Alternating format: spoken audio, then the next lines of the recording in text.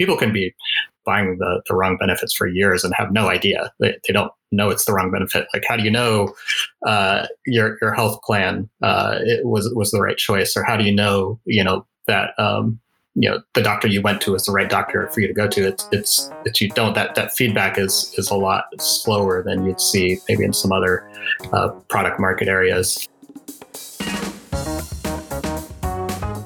Welcome to Creating Healthier Futures, a new podcast from Allegis. I'm Brian Colburn.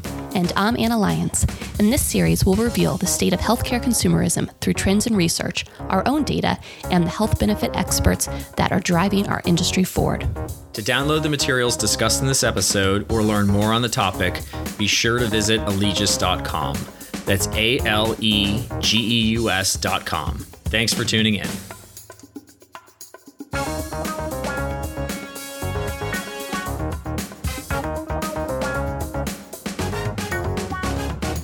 In today's conversation, we dive into healthcare tech, specifically as it relates to how consumers select their coverage and pay for their care. While innovation is happening in every corner of the industry, adoption has severely lagged. But then, COVID-19 hit.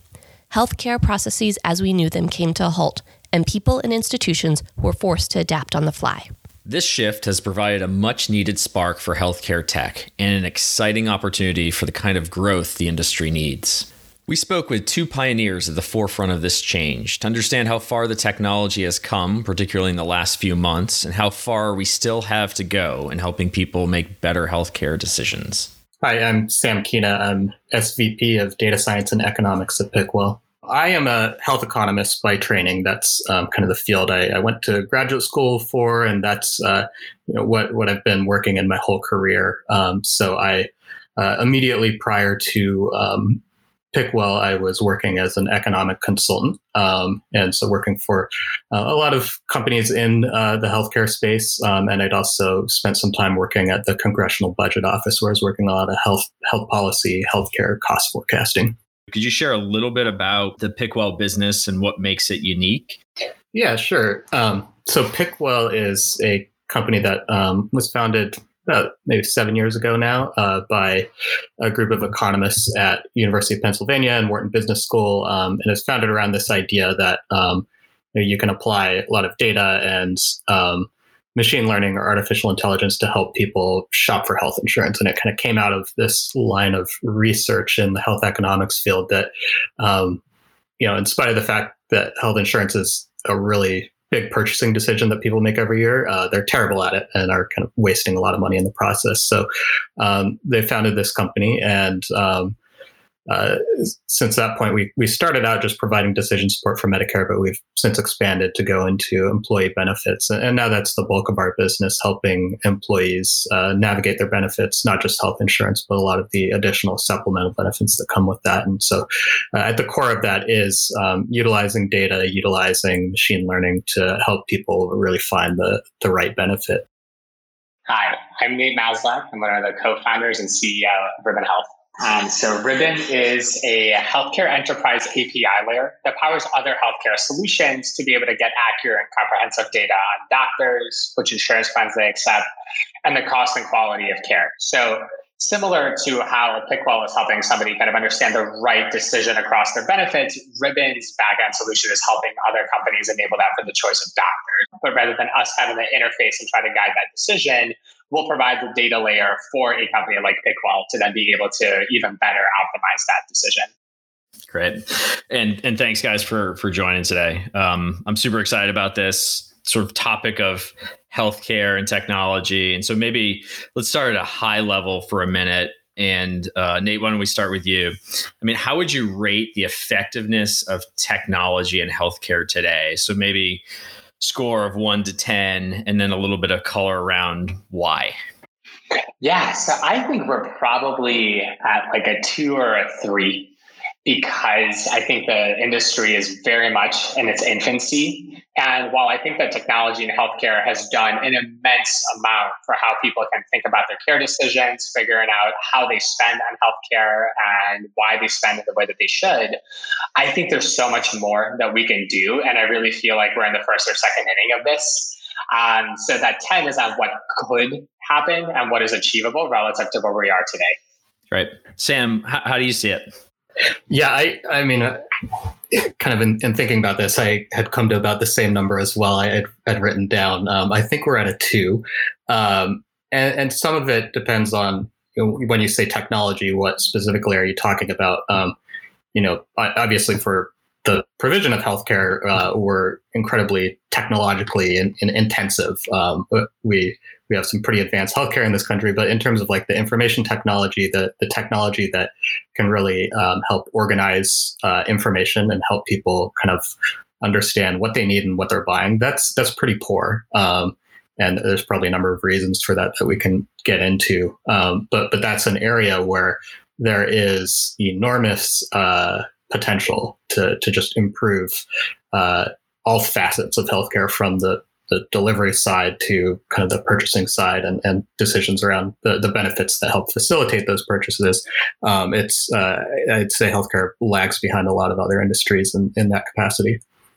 All right, so you guys are pretty consistent around the 2 out of 10. Help me think about. So we must be right there then. Yeah, you've got a consensus. So help me think about 2 to 3 years from now. What do you think that number looks like, and what's really changed?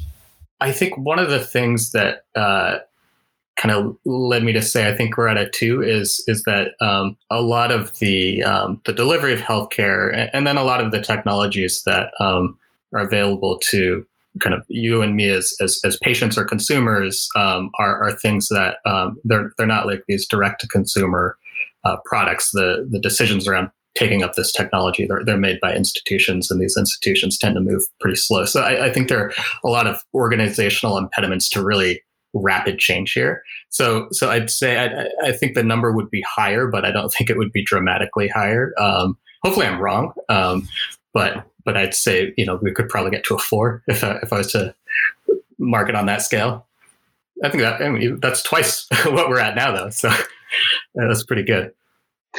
Yeah. So at risk of just agreeing throughout the rest of the podcast, I do think that we'll probably be at like a 3 or a 4 over the next 2 years. But and I agree with the point that some of these larger institutions might be a little bit slower to move. But I think one of the inflection points that we're seeing, and why I'm optimistic that maybe 5-7 years from now, that rate of growth is exponential, is that you don't necessarily have to work with the larger, maybe sometimes slower moving institutions. While I think that they're really important, we're also seeing this new wave of entry coming in, new ways of care delivery, new ways of paying for healthcare, consumer directed models that I think 5 years ago would not have been possible. And because of just the rapid entry of these companies and venture capital dollars flowing in, I'm really optimistic that 2 to 3 years from now, the industry looks very different than what it looks like today.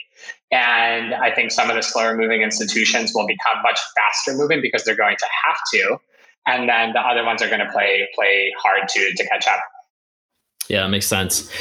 Yeah, I mean, from our perspective, one of the things that's that we've seen, I think everybody's seen in healthcare, is there's this idea: if you build it, they will come, and obviously that hasn't really been the case in healthcare, whereas it has in other consumer sectors. And Sam, I think your view was, and Nate, I think you supported, is that part of the challenge here is you've got this intermediary of the employer, right, who's making the decision. What else can be done to get employers to move more quickly, or what would have to be true based on your experiences?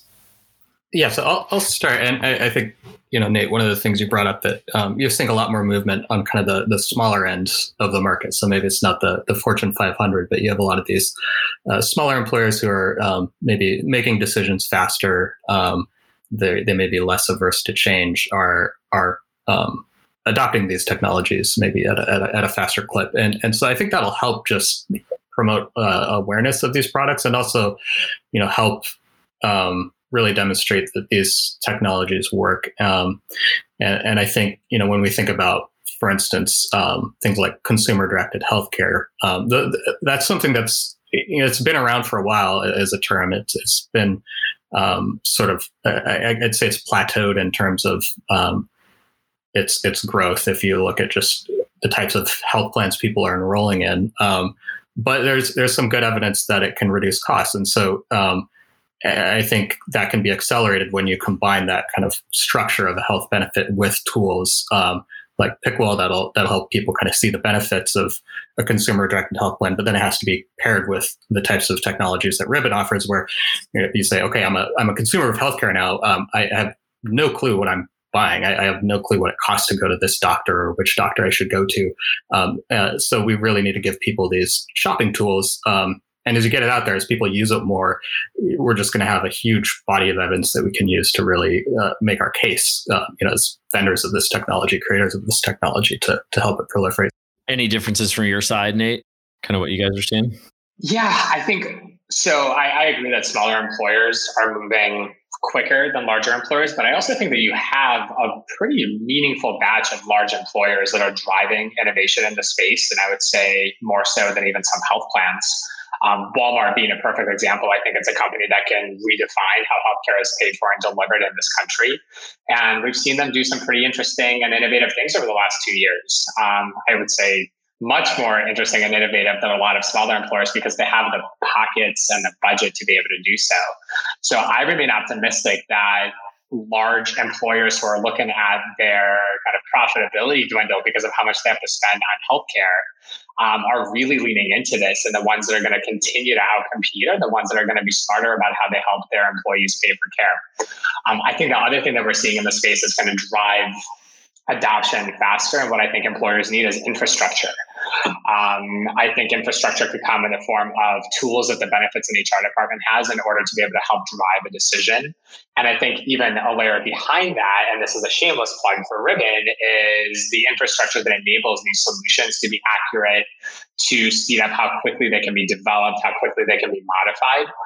We're very long on that bet. And I personally believe that employers are going to be one of the core drivers of the shift to a different healthcare model. Nate and Sam touched on where we may see the acceleration of healthcare technology in the most general sense. But technology can mean a lot of things. To gain a better understanding of where the healthcare industry is headed, we need to look at specifics like artificial intelligence or AI and machine learning, ML. We also need to dive deeper to make sure these types of technologies are making a real impact and not just acting as buzzwords. I think AI in healthcare is going to be at the base of almost everything that's happening because there's just so much information, so many decisions that need to happen. And I think we're starting to see a lot of those applications ranging from computer vision in helping understand an MRI all the way to the other side of how do you help a consumer choose the right health plan. And so I think that we're starting to see where the value is happening. I think one of the issues that I think the whole industry is acknowledged by now, but if you look back to a year or two ago, everything was AI, everything was ML. And AI and ML are a means to an end. And healthcare at the end of the day is between a patient and a doctor to drive the best care delivery model. And then we have all this other stuff that happens around it. That's where AI and ML can help make that moment between a patient and a doctor more seamless and better. And that's where I get really excited. And then there are all these tools that get you to that point or help support that decision. I, again, think we're in the first inning there. I think that the difference is that the amount of hype that has gone into AI and healthcare has been just absolutely ludicrous and ridiculous in my view. And I think that we are now back at a point where it's normalized to, well, what does it actually do? How does it actually achieve the outcome that we've been trying to achieve for 20 years? And Nate, do you have any examples that you can give listeners of where it's actually being used today versus just being talked about? Yeah, I mean, companies like Ribbon that are trying to predict the right piece of information on a doctor or help somebody match a doctor. Anything around decision support, I think there's an amazing opportunity there, and we're seeing it happen. And then on the care delivery side, I think we've seen it in areas like clinical research and areas around pharma and how do you map a patient to the right clinical trial. Those are areas that are hugely impactful and just grossly inefficient. Sam, how are you guys thinking about AI at PickWell, and any use cases that you're kind of particularly fond of today or you think are pretty interesting? Yeah, so as Nate talked about a few use cases on the delivery side, and there's certainly a lot there, but also on the I guess the demand side, on the customer side, there's a lot, including what we do. And so when you think about the core problem people face when they're choosing benefits, when they're trying to figure out which what healthcare they need. It's inherently this prediction problem, and people are trying to make decisions with a lot of uncertainty. Like if you just think about what insurance is, health insurance or any insurance product, you're saying it's worth it to me to pay this money up front to manage some risk on the back end, and in most cases that risk is unknown. People have no clue what their healthcare risk is, but we have just tons and tons of data to help people understand this. And so I think when you hear the term AI thrown around, you think probably you can get caught up in the hype and think it's something that it's not. But if you get into the kind of the specific subdomain of AI that we deal in with machine learning, it's just it is a tool, as Nate mentioned. We're using it to predict risk, and it just so happens that AI is better able to leverage all the data we have and generate better, more meaningful predictions than if we'd used some more older classic prediction methods. And so we use that. We're basically giving people these personalized risk prediction models. So then you can see, okay, here's what your risk is. Here's what the risk of you or your family, and then we can kind of layer that in with preferences to see, okay, we know your risk now. How much do you care about protecting against it? And so what we're doing right now is looking at that specifically in the health insurance domain. But when you look at a lot of the benefits decisions employees have to make more broadly, and just general financial decisions people have to make, it's this big risk management problem that we have to deal with. And a lot of these risks are correlated. And we're trying to manage that correlated risk by piecing together just a whole patchwork of different benefits. Internal data from Allegis confirms this disconnect between what consumers know about healthcare versus what they need to know. By our estimate, about 88% of Americans don't know enough about healthcare to make good decisions, and that percentage hasn't changed over the years. To address this problem, we want to move from the do-it-yourself healthcare model of today to the do-it-for-me model of the future, using AI and ML to get us there. Consumers, it seems, are ready for this transition too. Allegis recently ran a survey around technology where we found that about 3/4 of consumers were open to using AI and other technologies in their healthcare planning decisions, but only about 1/4 of them had access to those tools. I'm glad you kind of brought up the human component, because I think what we frequently forget when we talk about AI or ML in healthcare is that at the end of the day, it's meant to drive a consumer decision to do something better than what they could have done before. And so when I think about that disconnect, I think a part of it is that there's a need to focus more on that end user, and employers are thinking about that end user, and employees are certainly thinking about that end user and those terrifying moments of vulnerability when you're sick, or can even choose a new health plan for your family. I think those are the moments where AI starts to get applied more and more and more. And that's where I think we're so early on. And so for me, I think it's helping bridge the gap of an employer understanding of, like, why does it matter that this algorithm exists and helping drive this? It matters because it's going to save costs for the employer. It matters because it's going to save costs for the employee. It's going to decrease absenteeism. They'll be more productive. They'll just be generally happier. And I think that the industry went a little bit awry when we forgot to connect what technology is doing for the human being who needs that technology. Because the consumer, I don't think, cares if it's ML powered or if there's somebody on the other line who's saying, here's the right plan for you. Like, they just want the right decision. They just want to go see a doctor when they're sick. And so it's all about how that gets delivered and a clean interface to make it simple. So that's how I think that gets put back together and that disconnect gets bridged. Yeah, I totally agree with that. And Sam, if we build on that from your perspective, do you think that employers are sort of yet convinced of the power of these tools? Is there enough data at this point? Because that seems to be one of the challenges.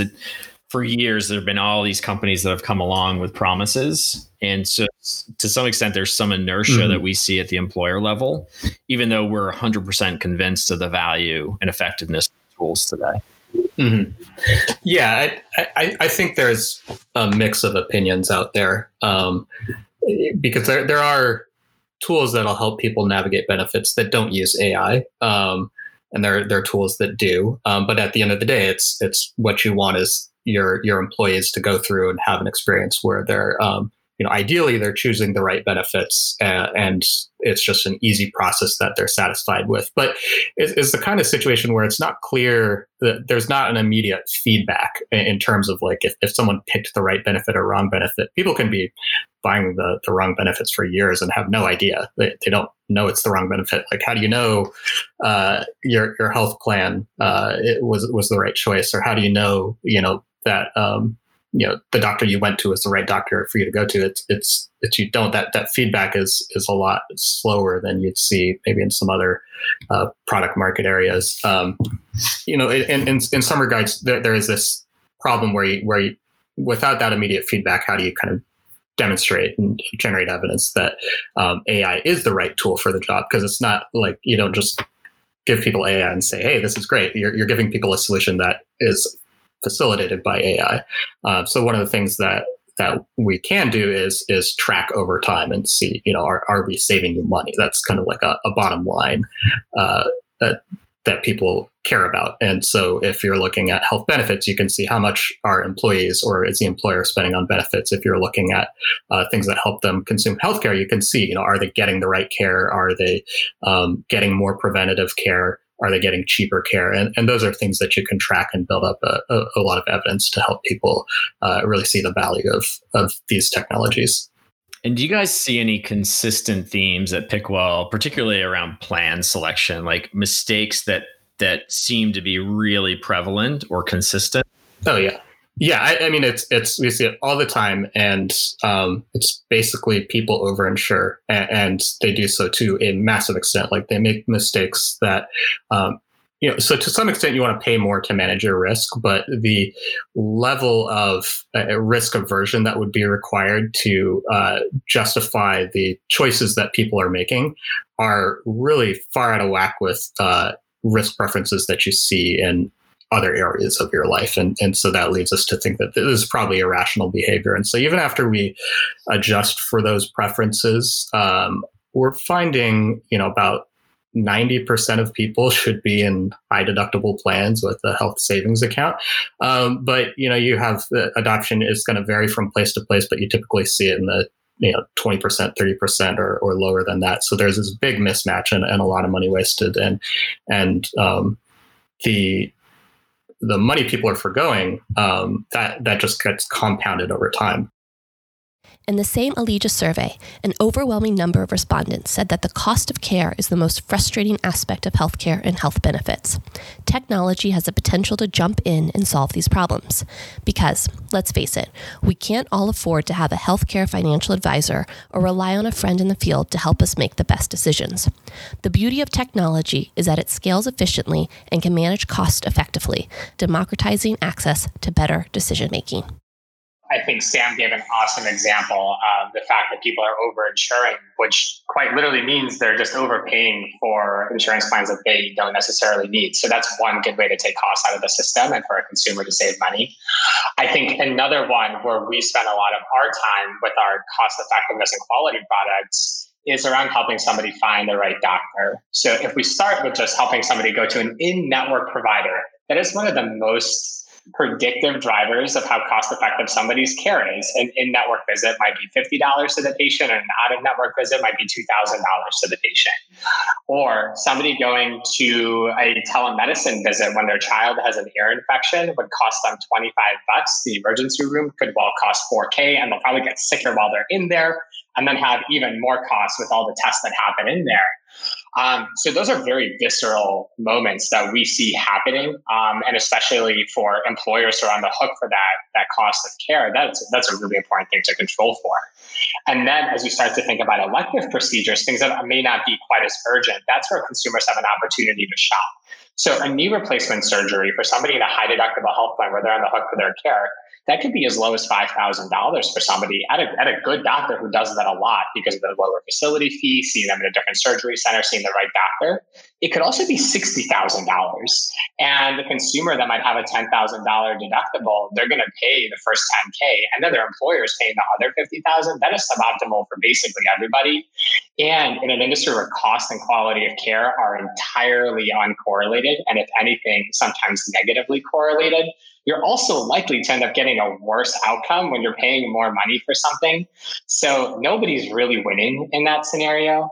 So I think that those are just a few of the examples I could go on. Yeah. So talk a little bit about that quality versus cost, because that's one that consumers often get wrong. They assume more expensive equals better. Can you explain why that's not always the case?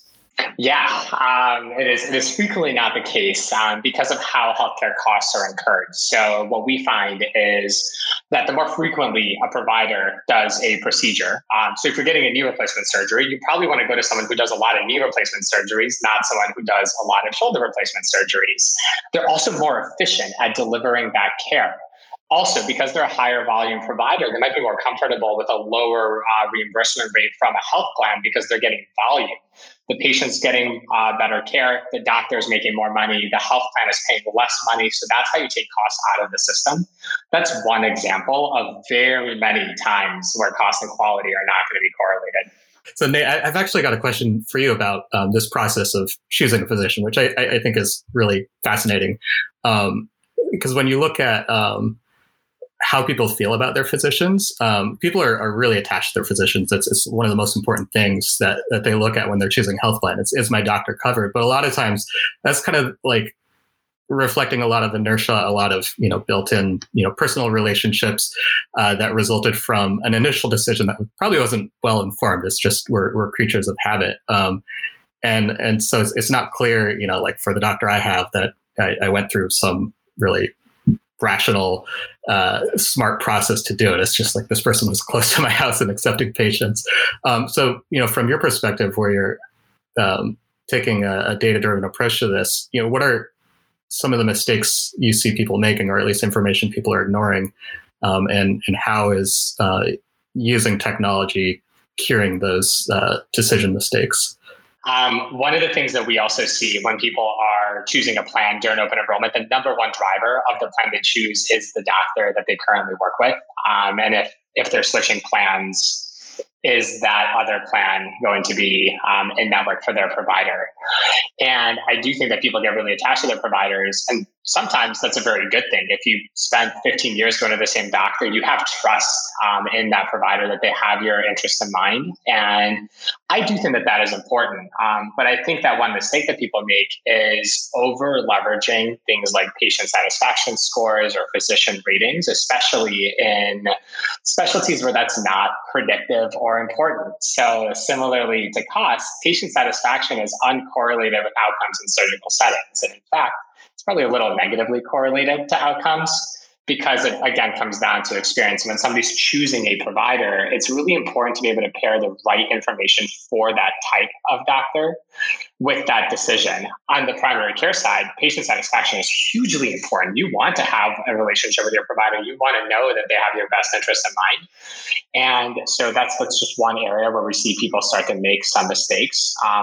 Location is usually the number one driver. It's convenience, it's access to care.